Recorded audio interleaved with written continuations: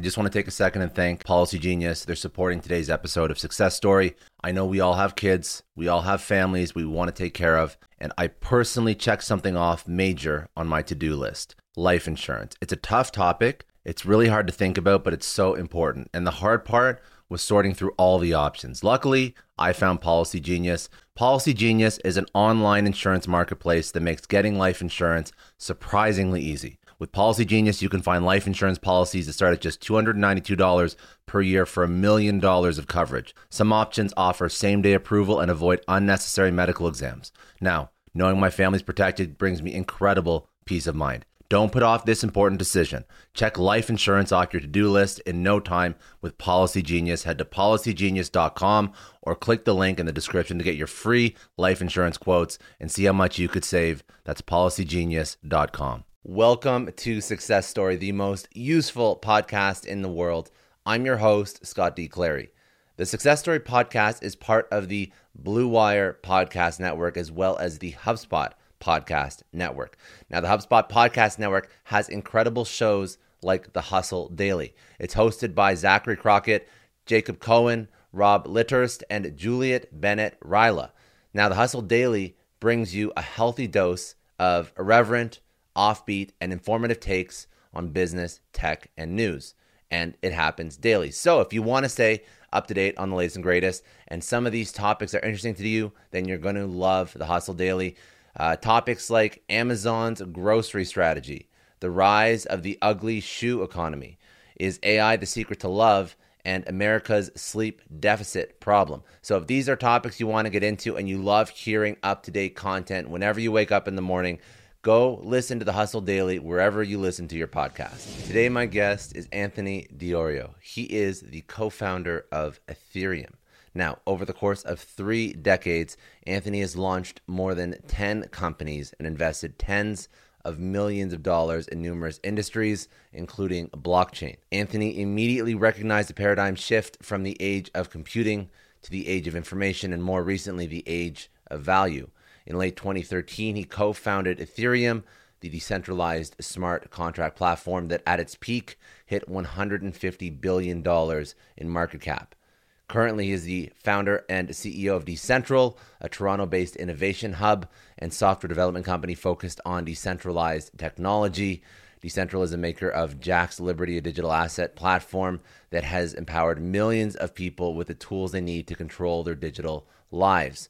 Well-versed in cryptocurrency, blockchain, finance, and business, he has advised a number of companies, and as the inaugural chief digital officer for the TMX Group, the parent company of the Toronto Stock Exchange, he has explored ways to make exchanges operate faster and cheaper through blockchain technology. In 2018, he further distinguished himself as the winner of the EY Emerging Entrepreneur of the Year Award, as the winner of the FinTech Leader of the Year Award, and made Toronto Life's list of the 50 most influential people in 2018.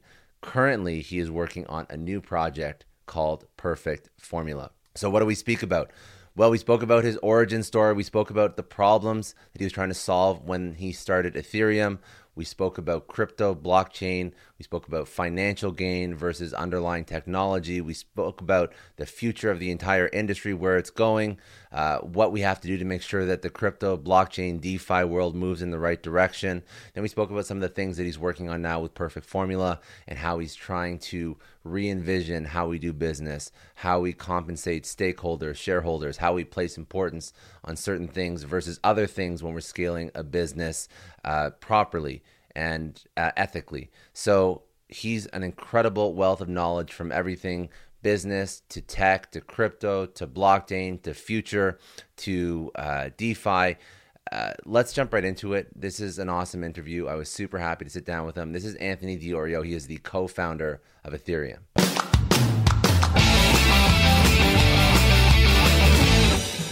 I go back to when I was 8 years old. I was born in 1975, so in the early 80s, my dad brought home a computer. This was kind of the dawn of the personal computing age. People didn't have computers at home at that time, and that was really the thing that's that really did it for me as a kid. It just, since then I've been known as the computer guy in the family, and taking the computers apart and building them back up, and going to camp for computers and rocketry, and that really was a defining moment in my life. Was my dad, who used to work for IBM back in the day and used to do a number of different things, from driving cabs to eventually settling in and starting a door manufacturing company, a sliding patio door manufacturing company, which is what he had for 30 years, and most of my life. That's what he was doing, but he was an entrepreneur, and bringing home that computer and really set things off for me. So in my teens, I was using modems to communicate with other computers before the dawn of the internet. When the internet took off, it was like, wow, I can now connect to websites. It wasn't just connecting to one other person's computer, which at the time, before the internet, that's what you would do, is you would log into one other guy's computer, and if someone else tried to log on the same computer, you get a busy signal, and Early so that was days. kind of the precursor to the internet. So yeah, it was. I followed the whole modem speed thing, which went from like 300 baud modems to 600 to 900 to 9600, 2400 to 40. So there was this whole evolution of speeds that were going on, where it would take like sometimes a minute to download an image, and so that was my life, was sports and computers growing up. I grew up north of Toronto. It's about a half an hour in a town called Richmond Hill. Um, and yeah, those were kind of the two defining things for me, was sports and computers. I have a great family. Parents were all about the family. I have an older brother and older sister. And when I went to university, I didn't go for computers. I went for business. My dad was an entrepreneur, and I didn't want to, be a developer, and I didn't want to learn. I kind of was, that was my thing already. So decided to go into business, but school was something I never really aligned with too much. Going into high school and university, I really just kind of coasted through. It wasn't something that was very meaningful for me, but it's just kind of what you did when you're in my family. You go to school and you get a job. And so I graduated with a marketing degree at Ryerson University, and a Bachelor of Commerce degree, and went into marketing for a while. Didn't care for it too much. I learned back then that I didn't really like. A lot of marketing is kind of to get someone to do something or influence them to kind of create a purchase or do something that you're trying to promote or push, and it didn't really align with me. And after a couple of years of that, not realizing that's something that I wanted to pursue, I eventually started working for the family business, my dad's business, and his cousin and brother's business, and the four of them had a sliding patio door manufacturing company, and learned a lot of my other business skills there. And through my teens and into my 20s, I had a few other startups and businesses. My first thing that I did was setting up a web design company back in the early 90s. Me and my brother set up a company doing logo design and doing web design right at HTML1 back in the early 90s. So computer was always my thing there. And then business and learning entrepreneurial skills with the family business until 2008, when my dad decided to sell the business, and his brothers decided to sell it. And he came to me and said, what do you want to do? You probably don't want to be working with the owners that are buying it, and what would you like to do? And I thought about it for a while, and I decided I wanted to get into something kind of green, technology focused. And we had a friend who was the foremost leader in geothermal drilling. And this is geothermal drilling, where you drill holes in the ground and use the Earth's temperature to heat and cool buildings. So I proceeded to buy this massive drill out of Italy, went over to Italy, and my drilling company, which I started up, was we did two large IKEA projects in Italy, where we were using the parking lot to drill hundreds of holes in the ground that were hundreds of feet deep, and then that's what was heating and cooling the IKEA centers there. So they did two big projects there, and then brought the drill to Canada and proceeded to do commercial buildings, condos, homes. At the time, there was a lot of government incentives, and it was kind of a hot thing at the time there. Over a couple of years, it actually changed, and there was a lot of red tape that started to be put onto it by the government, and the incentives were taken off through the change of government. And I'm not a fan of government incentives. It's not something I really align with, but at the time, it was the two factors of a removal of those incentives and just the red tape that was put on that didn't make it really feasible anymore. And I ended up in a situation where I leased the drill out to another company, and again I was in a position where, okay, what do I really want to get into right now? And from 2005 to 2010, I had some properties that I had purchased and some student housing by York University that I had put together there. And this was in 2008, 2009, the housing crisis and financial crisis in the U.S. And I kind of thought the same thing was going to happen up here in Canada. And I ended up selling my properties. I did quite well with them then, and I had this cash. And along that time, my brother had got me thinking about the history of money. He had been in politics. He was a councillor up in Richmond Hill, the same place that I grew up. And after getting out of his position, he started, learning a lot about the history of money and banks. And this was again by the time the housing crisis and financial crisis went. And I started studying economics quite a lot and got into that. And I learned about the Austrian School of Economics, which is a little bit different than the Keynesian model, which is taught in universities. And the Austrian school is all about having sound money, and it's all about creating value and limited government and free markets. And that's really what I aligned well towards. And I started studying and figuring out what had happened during the housing crisis and the financial crisis. And that also with the kind of when government got involved with my drilling business and how they were impacting things there. I started learning a lot about a lot about debt and a lot about sound money, and I dabbled in gold and silver for a bit in 2011 and lost about 25% of what I put in there. And then in 2012, when I was looking for some new podcasts and new listening material, I came across a show called Free Talk Live. And Free Talk Live is a show that's on a number of radio stations in the U.S. And on the very first show, they mentioned something called Bitcoin. And I'd never heard of it before.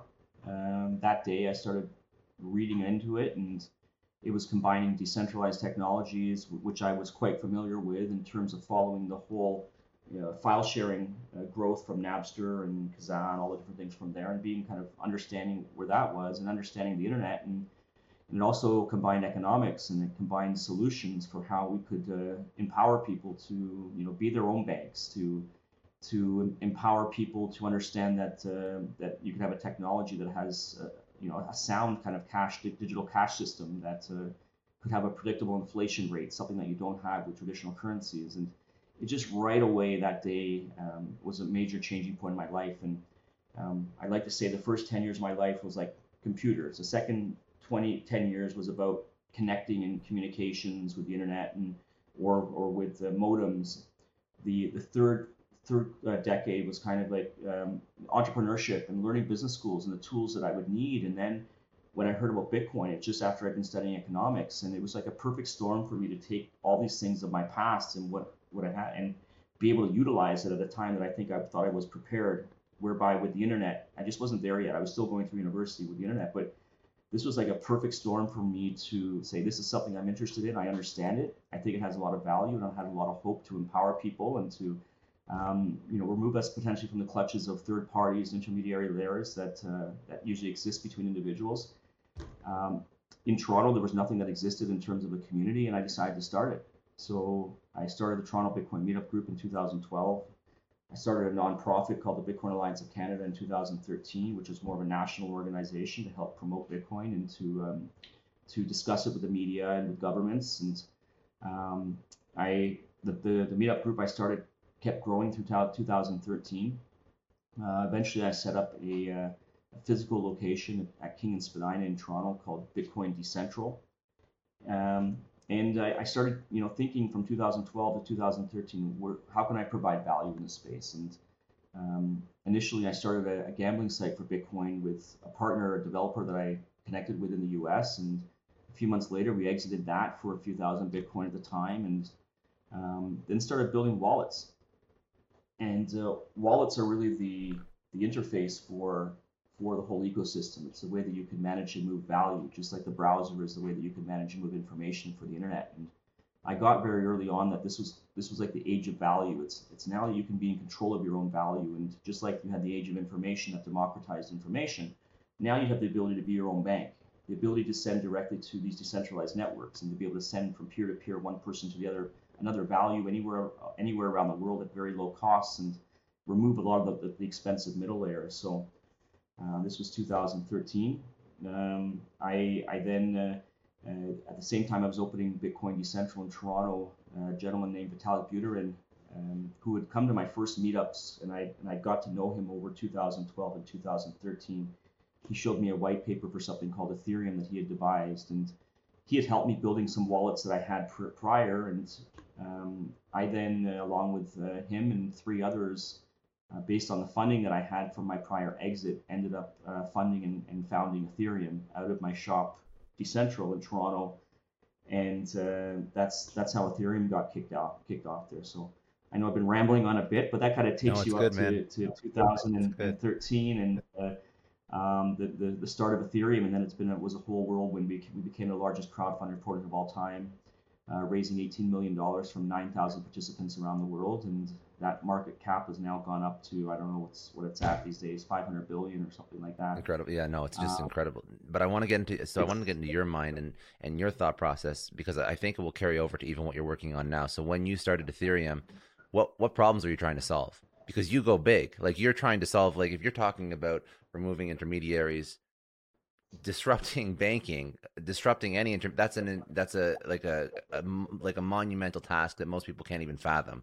So what were you trying to solve? How did your brain work to think that this project, this white paper with this developer that you met at Vitalik Buterin, like that you met at this meetup, could actually solve these things? What was like the first iteration of Ethereum, and then obviously how did that change over time? sure.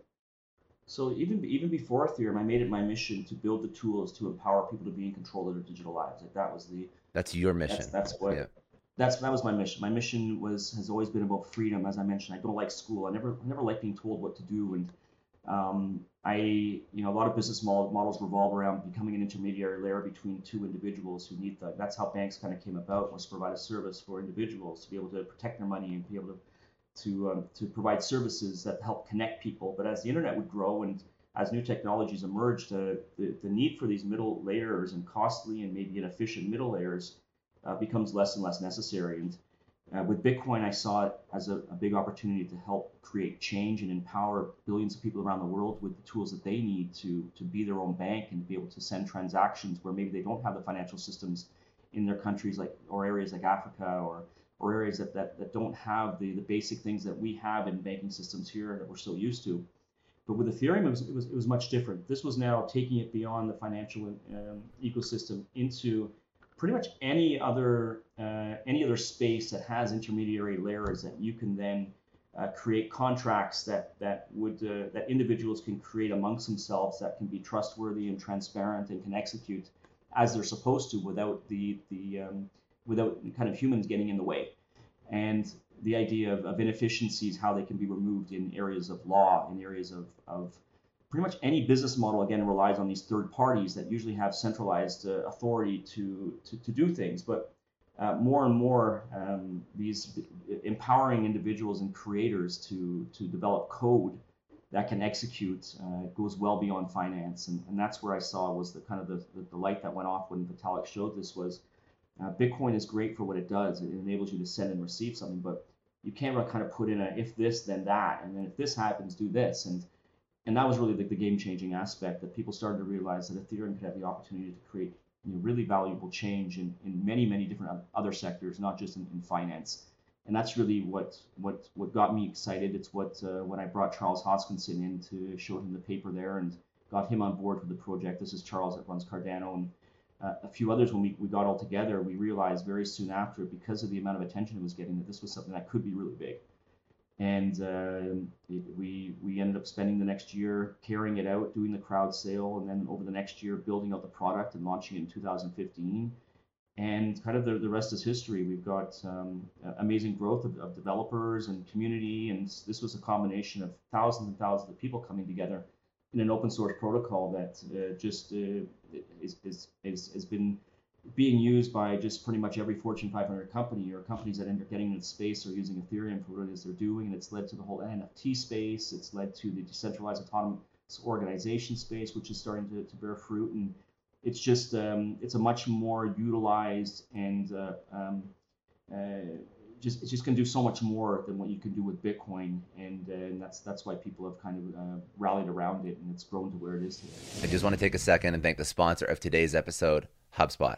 Now, the new year might have you thinking ahead to what you want out of your career. So when you think about your success story, what do you actually picture? Is it retiring early with a beautiful view of the skyline? Is it leaving a legacy with your name on it? Or maybe it's helping influence and change some of the world's most pressing issues. Whatever it is, writing your success story starts by working smart. Because when you work smart, your success story writes itself. A HubSpot CRM platform helps your marketing campaigns work harder and smarter. With intuitive visual workflows and bot builders, you can create scalable, automated campaigns across email, social media, web, and chat so your customers hear your messages loud and clear. Are you tired of your content not adapting to mobile, making it difficult for your customers to absorb your message? A HubSpot CRM platform optimizes your content for multiple devices so that you can reach your customers wherever they are, which is just smart. Learn more about how you can transform your customer experience with a HubSpot CRM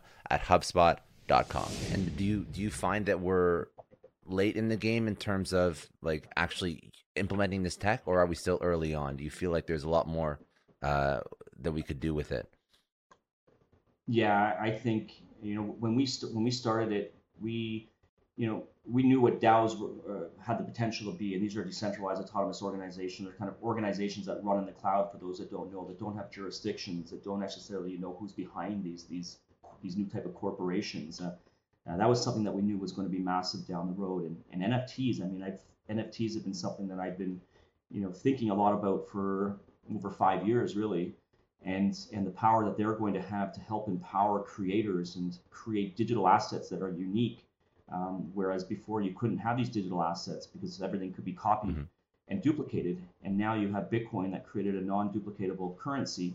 And now you have these digital unique assets, collectibles that artists and creators are putting together now in order to create digital value. So we kind of saw what the future was going to be in those things. But there's, just like with the internet, you're going to, over the next number of years, there are going to be consistent things that are going to emerge and new ideas that are going to lead to things you never even thought about yet. So that's, I think, on a time frame, we're still very, very early on.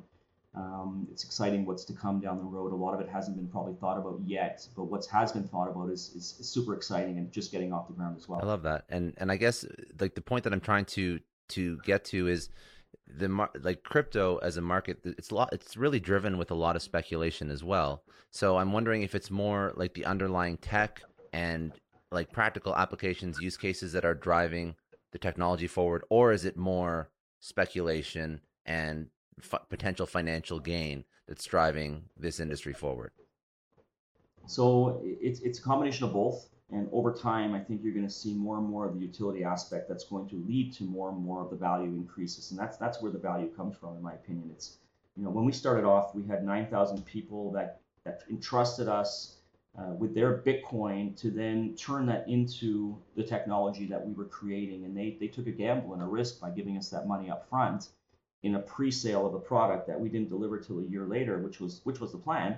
But they were speculating that, or when it's speculation is just another term for taking a risk, or it's a term for investing. It's a lot of it's just terminology, but early on, there was a lot of speculation. There's still a lot of speculation, but more and more every month you're seeing utility come out of it. You're seeing how the different sectors and different industries are going to be radically changed from the technologies.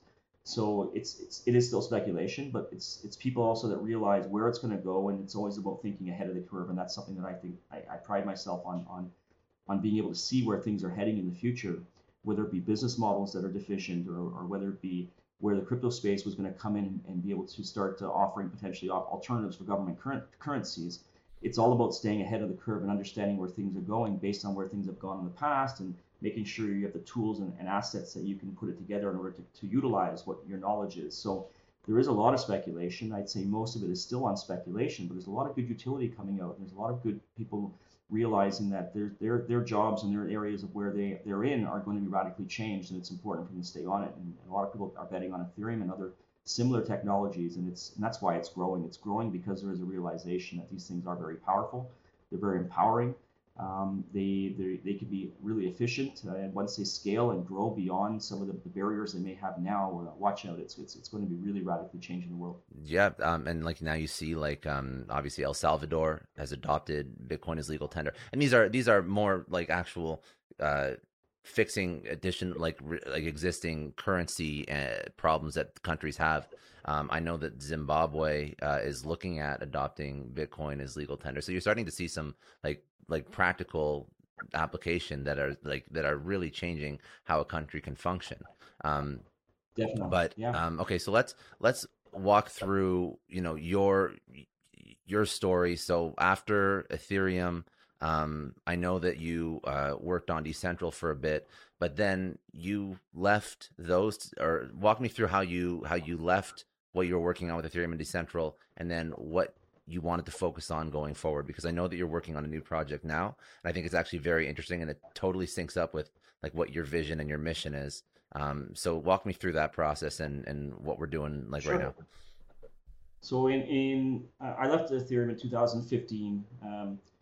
I was one of the initial funders. We had also Joseph Lubin, who runs a company called Consensus, an organization. We funded the operations of it until the crowd sale, and then the money came in for the crowd sale, and it kind of came down to the developers carrying out the mission. And there was a little bit of there was friction back in the day. There was 8 founders at that time. It was difficult to get decisions made, and what happened is kind of the developer team. It was about them carrying things out, and they kind of took things by the reins and worked towards getting the product out. And Charles ended up leaving the project, and Amir, one of the other founders, and then over time, Joseph and myself also knew that the writing was on the wall there. And with Ethereum, it kind of opened my doors to things, or my mind to things other than Bitcoin, which at the time before Ethereum, everything was Bitcoin. And then there was Ethereum, and then it's like, well, Ethereum's going to spawn so many other organizations and projects that are going to be run on Ethereum and other technologies. So it's not just about one technology. And I like to be very inclusive in my mindset with things. And so the idea was there's going to be thousands of these things out there, and they all need interfaces. They all need ways to send and receive and connect to the network. So I continued building the wallets and creating the first multi-currency, multi-platform wallets in the space that wouldn't just support Bitcoin or Ethereum, but also would support Litecoin and Dogecoin and eventually, thousands of these technologies. So in 2015, I continued building wallets and technology and infrastructure to connect it all together. And I launched a product called Jaxx. And Jaxx, I think, launched in 2016. We launched a successor called Jaxx Liberty. And really, again, building the tools to empower people to be in control of their digital lives, their money, their communication, their identity is the 3 pillars that I've always built things on. I think it's really important to own your identity. It's really important to own your money, and it's really important to own your communications. And those 3 together, done in a decentralized fashion where the user is in full control, is a very powerful product. And that's what we built is we built wallets that put the keys and allow the individual user to actually fully own his assets. We don't ever take custodianship of any of the digital assets. It's actually fully owned by the users, and they hold the keys. But what we do is connect them to all the different protocols and the platforms like Bitcoin and Ethereum.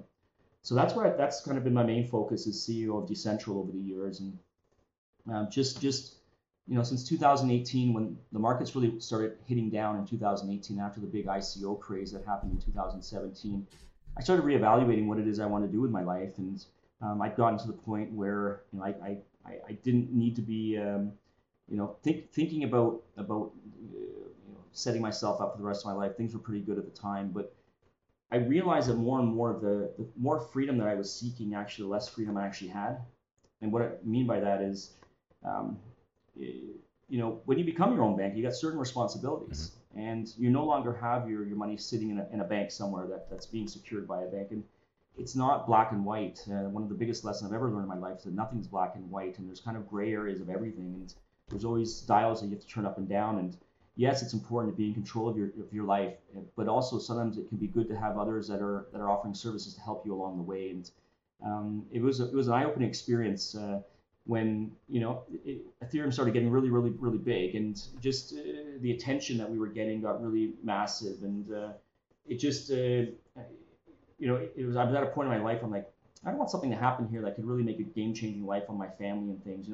I make wallets. We don't hold the keys, but something could still happen there that could cause some issue. And there's other risk vectors to be considerate of. And I ended up rethinking what my mission was and spent a lot of time thinking about 3 things: my what, my why, and my how.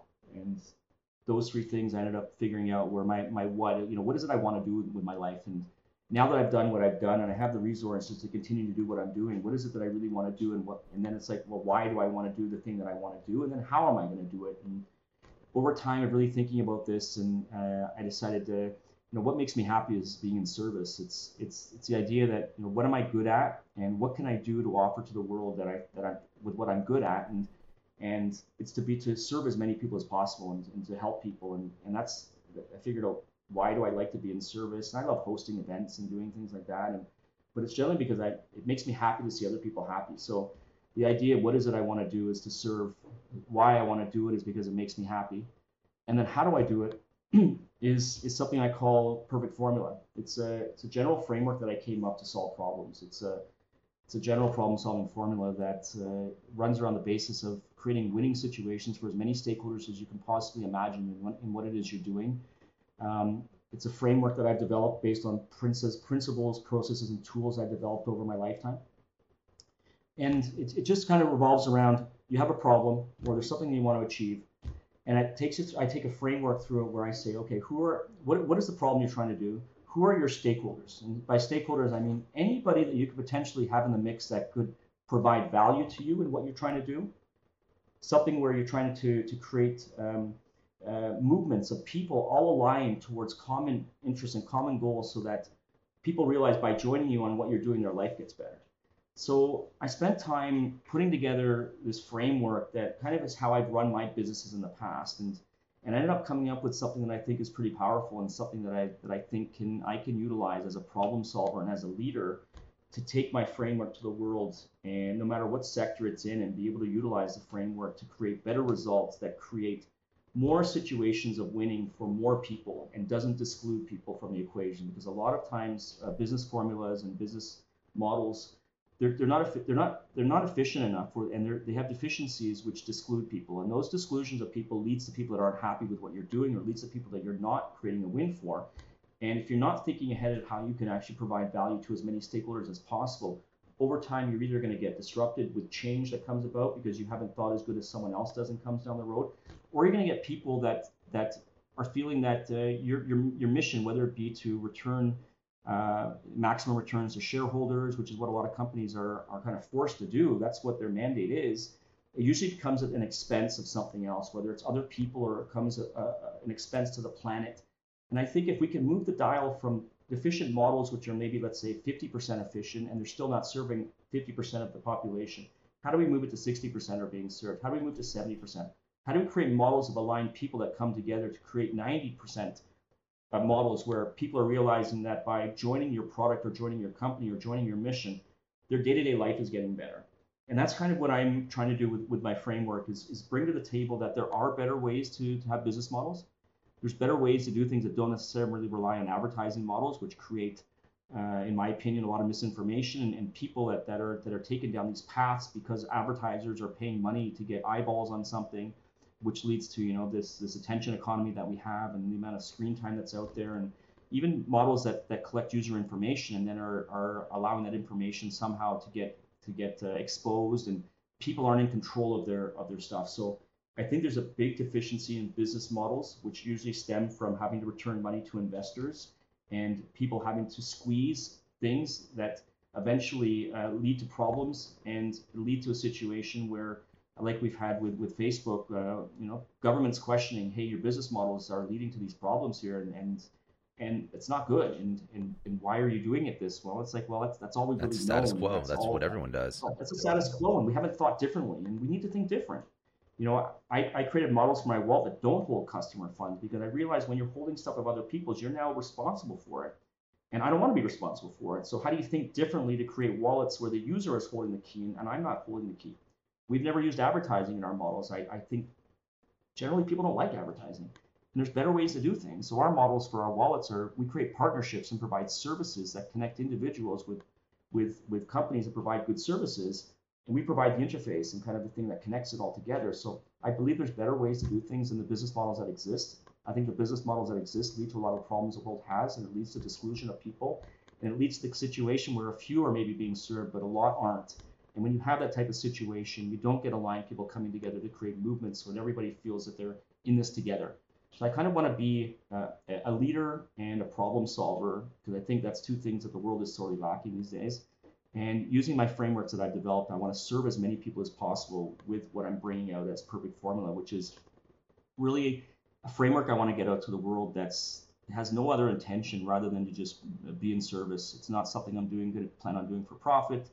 In fact, if I was to enter that into the game, I think I would lose credibility from a lot of people that believe that it's the same type of motive that I'm trying to fix or trying to work with. So it's really important to have trust. It's really important to have social capital, trust capital. You need wealth capital. You need all these things to come together to create a perfect formula to be able to do what it is you want to do and check all the boxes in your business and create a situation where no one can say you didn't think of that in what you're doing. And your solutions are creating more inclusivity. They're creating more people coming together on common goals and interests. And you're creating new solutions for incumbents to even come along, because you can't exclude them in the mix either. You have to bring everybody along in what you do. And I want to help be a catalyst for that.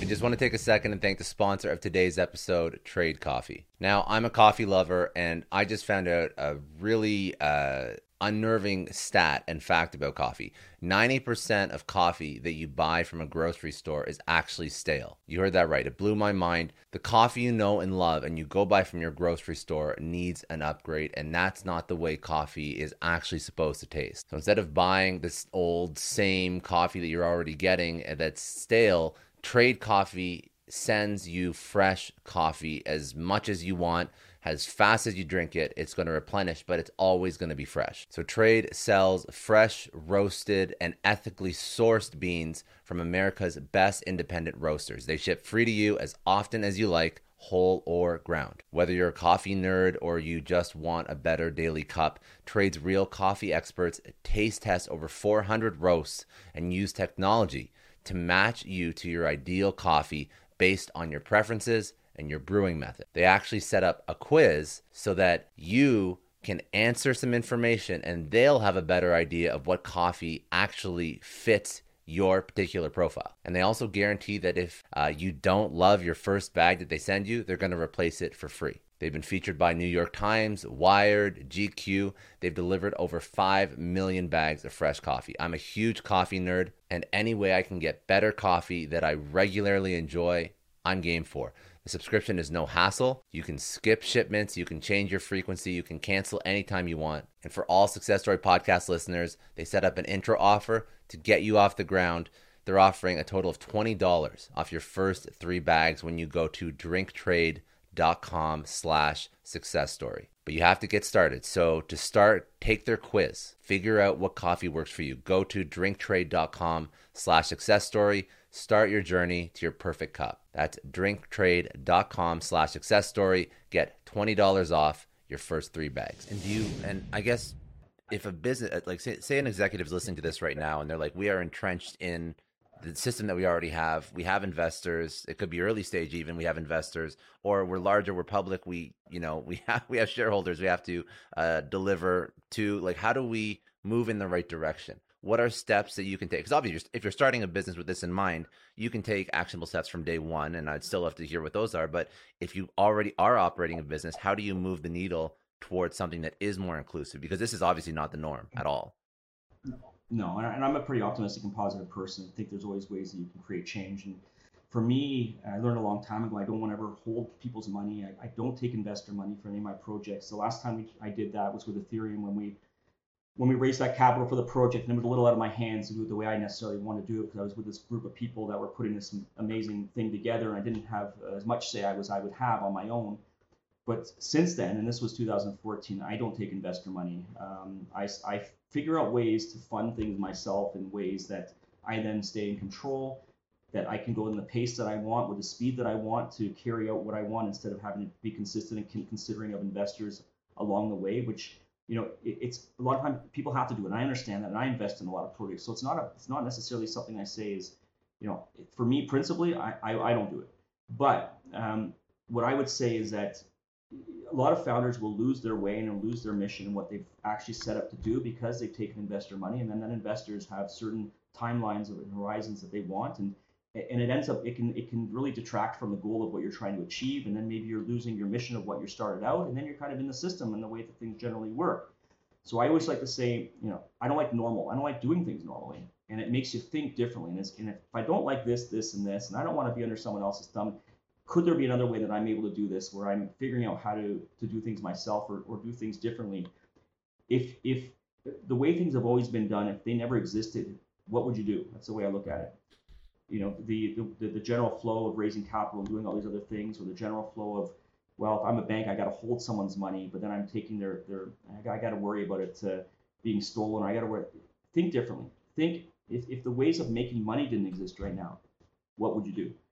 If the ways of sitting between individuals, technology can replace that now and replace what it is you're doing in your job, and that's potentially could happen. Well, what are you going to do? So don't be complacent potentially in what you're doing right now, and start thinking, if this was to happen, what am I going to do? And it allows you to think differently. It allows you to think outside of the normal box of this is going to change. Do I want to be the person that's going to figure out what that change is going to be and how am I going to get there? So it's thinking differently. It's trying to think in different lenses of if this didn't exist now, what would I do in the future?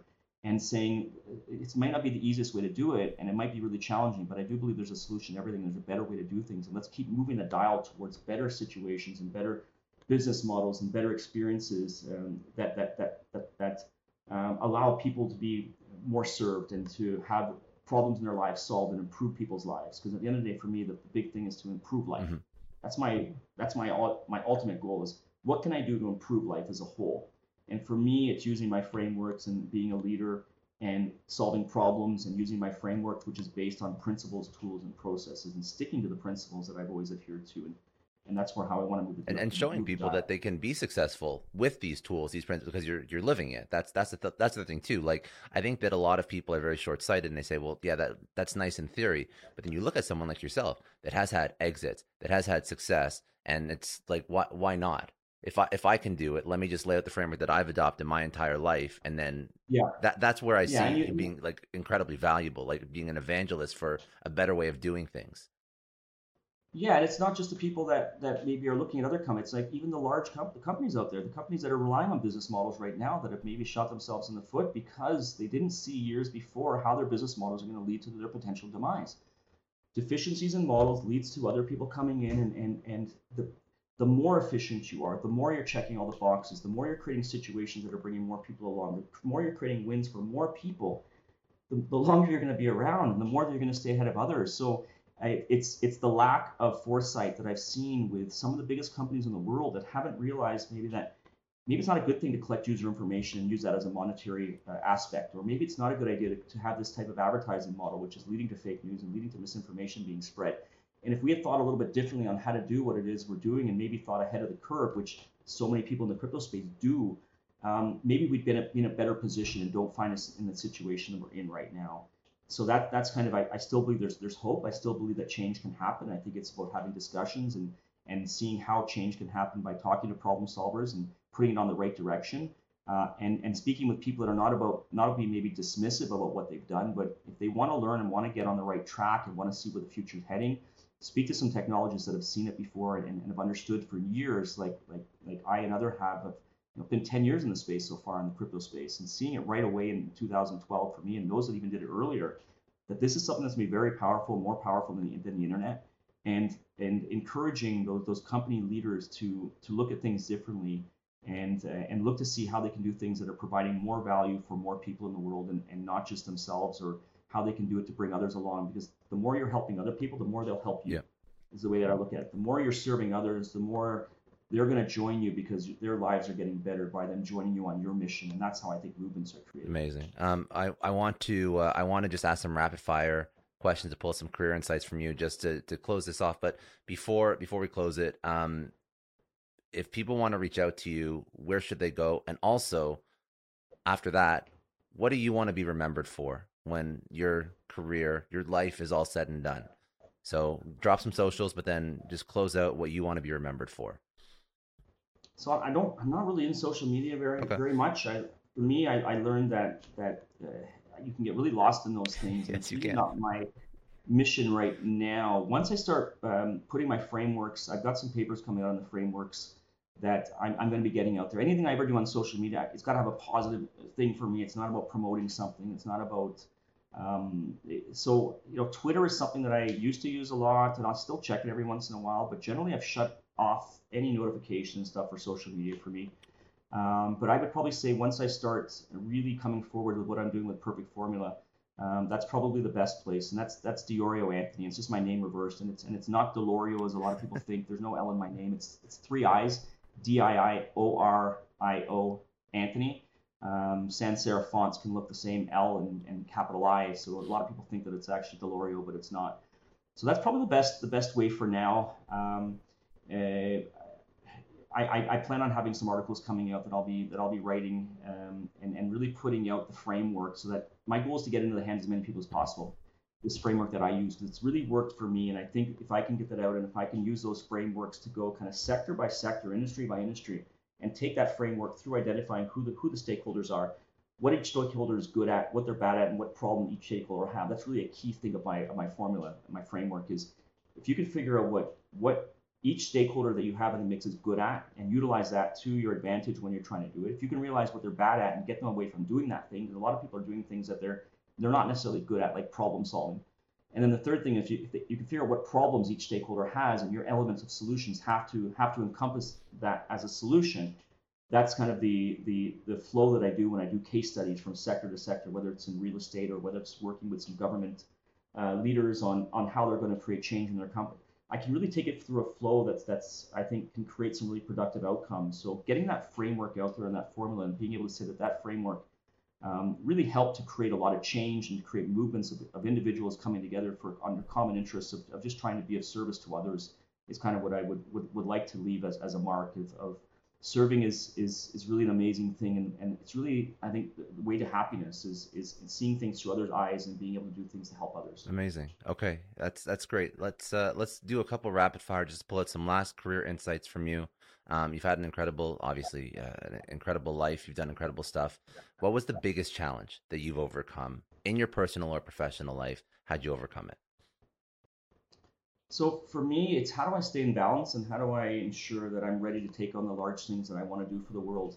I've had a tendency over the years to take on too much and to get overwhelmed, and kind of have a down cycle to that up cycle, and kind of going through these ups and downs. And I realized, how do I want to do greater things. It's always about what's the next big thing that I want to do. And if I can't stay balanced and ensure that my physical state, mental state, emotional state is all where it should be to take on things, then I'm going to get in a situation where I feel it's going to be too much, and I have to kind of do resets. So over the last few years, it's really about maintaining that balance. And the biggest thing that I've done is I go to bed early. I get up super early. I'm usually up at before 4, taking time to myself. I do my workouts. I do my meditation. Really just slowing down is kind of the biggest thing that I've been able to do. I was always a very fast-paced child. It's the way my mind works. I'm always looking to try to solve problems. I question why with everything. But without that balance and maintaining that balance, things can get overwhelming. Anxiety can set in, and it brings about fear of not wanting to take on what it is that you're here to do. So for me, the biggest challenge was getting over and figuring out how I can put in my day-to-day life the balance that I need in order to tackle these large mountains that I want to tackle. So the more time I can spend, on my own in the early mornings before the sun comes up, and slowing down my pace and being present and being mindful, and really being grateful. I think that's the biggest thing. Being grateful for everything I have, being grateful for the things I've had in the past, and knowing that everything will work out, and being at a state where I can have that balance to tackle the large things that I want to do, I think was the biggest challenge that I've had. And it's still something I'm working on, and something that I'm hopefully doing better with every day. But it's I got big objectives and big things I want to do, and the biggest thing I need to do is make sure I'm staying balanced in doing that, and making sure that I'm staying grounded and staying positive and staying in the presence of what I'm doing with everything. I think that's the biggest thing, and that's the biggest thing that's helped me to do things as well. Who was one person who had a major impact on your life? What did they teach you? I think it's super important that I get my message out to children. So leaders and problem solvers. If we can create the next generation of leaders and problem solvers and children, that's something that I would also like to be able to help with. And I think Mr. Rogers was someone that really, not Rogers in terms of Rogers Communications, but Mr. Rogers, the TV show, the child TV show personality, really knew how to speak to children, really knew how to break down even what's going on that can be very intense topics. He was able to bring them to the children in ways to really get down to their level and be able to speak to them. And if I can do that with children, that's something that I would love to mimic or model after what he did. So he's one person that I say was really important to me, and I'd love to be someone that can really get to the youth to create leaders and create problem solvers, because it's something sorely needed in this world. Amazing. A book or podcast you'd recommend that you like, that you go ask people to check out? Yeah, I love the Daily Stoic. Daily Stoic, basically, it's 365 meditations, each with 1 page per day.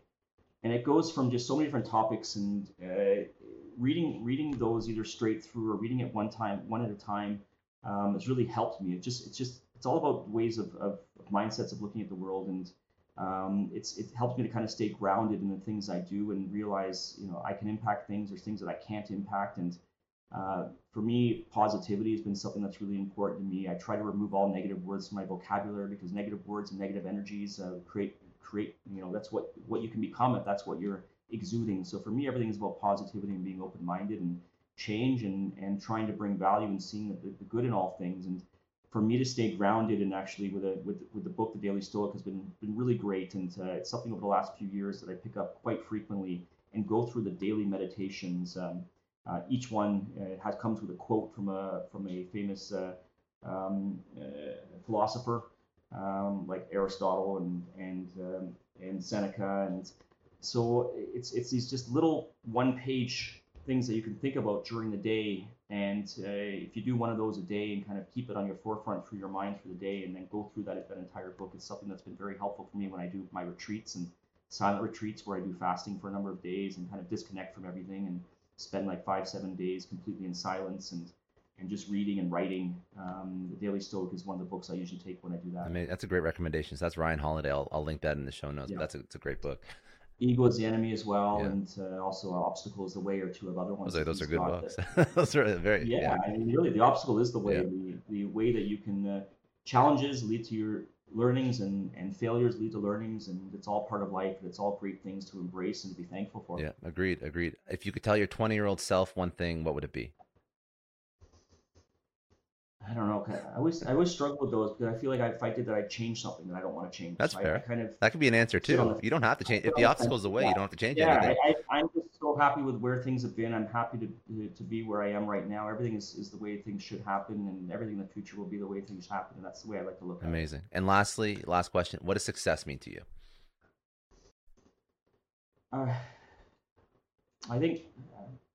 For me, success is doing something meaningful, something that I feel that I can help others with, something that I feel that every day when I go to bed, that I feel that I've accomplished something of meaning that just isn't for myself, it's for others, and I've had an impact on other people's lives, and I've helped people with their problems and help people with their struggles, and that to me is a successful day, and hopefully a successful life if I keep focusing on those things.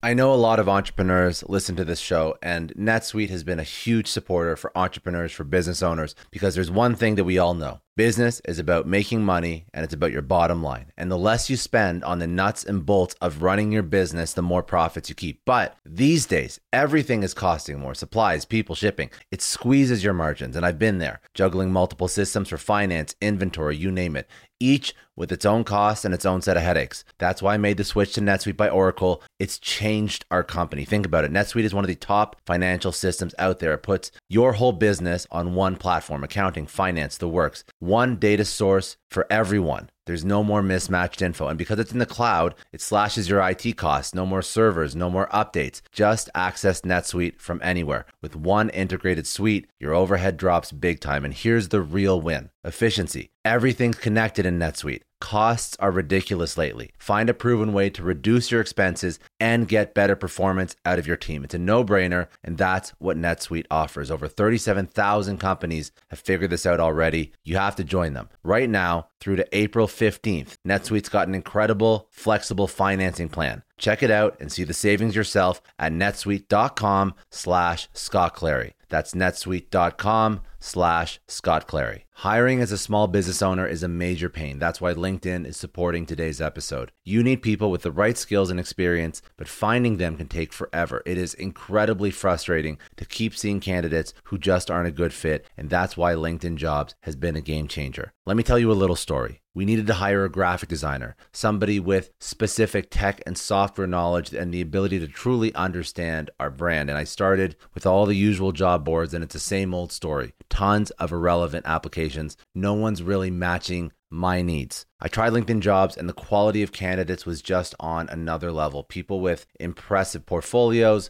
relevant expertise. I finally felt like I was interviewing the right people. That's truly the power of LinkedIn's massive professional network. You're tapping into this huge pool of talent you simply wouldn't find on other sites. It's about finding those niche candidates you actually need. And with the right people in front of you, hiring becomes a breeze. Did you know that 86% of small businesses find a qualified candidate on LinkedIn Jobs within 24 hours? That is how well their system works. Honestly, do yourself a favor and try LinkedIn Jobs next time you're hiring. You can post your job for free at linkedin.com/excellence. That's linkedin.com/excellence. Terms and conditions apply, but it's definitely worth trying out. I don't know about you, but the idea of being harassed, scammed, or even worse, all because somebody found my personal information online, that's terrifying. Our political opinions, our addresses, even stuff about our families, it's out there for anyone to grab. And did you know that data brokers are allowed to sell information on over 98% of Americans? It's scary stuff. That's why I've partnered with Delete Me. I personally use Delete Me. They're a big friend of the podcast because I put myself out there online. So safety is a huge concern. It's really scary how easy it is to find someone's details and information, but Delete Me creates a layer of protection that we all need. You tell Delete Me what you want gone, and they make it disappear from those sketchy data broker sites. And Delete Me doesn't stop. They constantly monitor the web to keep your information off those lists. It's like having a privacy watchdog that never sleeps. You need to take control of your data and keep your private life private by signing up for Delete Me. They're giving a special discount for all Success Story podcast listeners. Get 20% off your Delete Me plan when you go to joindeleteme.com/success and use promo code success at checkout. The only way to get 20% off is to go to joindeleteme.com/success and enter code success at checkout. joindeleteme.com/success. Hey everyone, I just want to take a second and thank the sponsor of today's episode, Heaven Hill Bottled and Bond Bourbon. Now, I don't have a lot of liquor sponsors on this show. Heaven Hill Bottled and Bond is actually one of my favorites. I've drank it for a few years now, and this is why we actually decided to work together. Heaven Hill Distillery, family owned since 1935, is a great entrepreneur story too. So there's 5 brothers. They filled their first whiskey barrels back in 1935, and their legacy still lives on today. Heaven Hill Bottled and Bond is aged over 7 years. That's 3 more than required by the Bottled and Bond Act of 1897. This means the best quality, the best purity, and the best consistency. This is not just average bourbon. It's the winner of the double gold medals at multiple 2023 World Spirits competitions, and they've won the very prestigious Triple Still Award. It's a very big deal in the liquor and bourbon world. Heaven Hill Bottled and Bond boasts an exceptionally smooth oak flavor, while its aroma offers a sweet blend of caramel and smooth vanilla. If you love bourbon, you need to try Heaven Hill Bottled and Bond. Available nationally, look for a bottle at your local store. Heaven Hill reminds you to think wisely, drink wisely. Think back to your last few days in the office. Did any of them leave you feeling really accomplished? Not the kind of day where you're running around like crazy, but where you've made real progress on something that matters. Because being busy doesn't always mean being productive, and I bet we've all been there.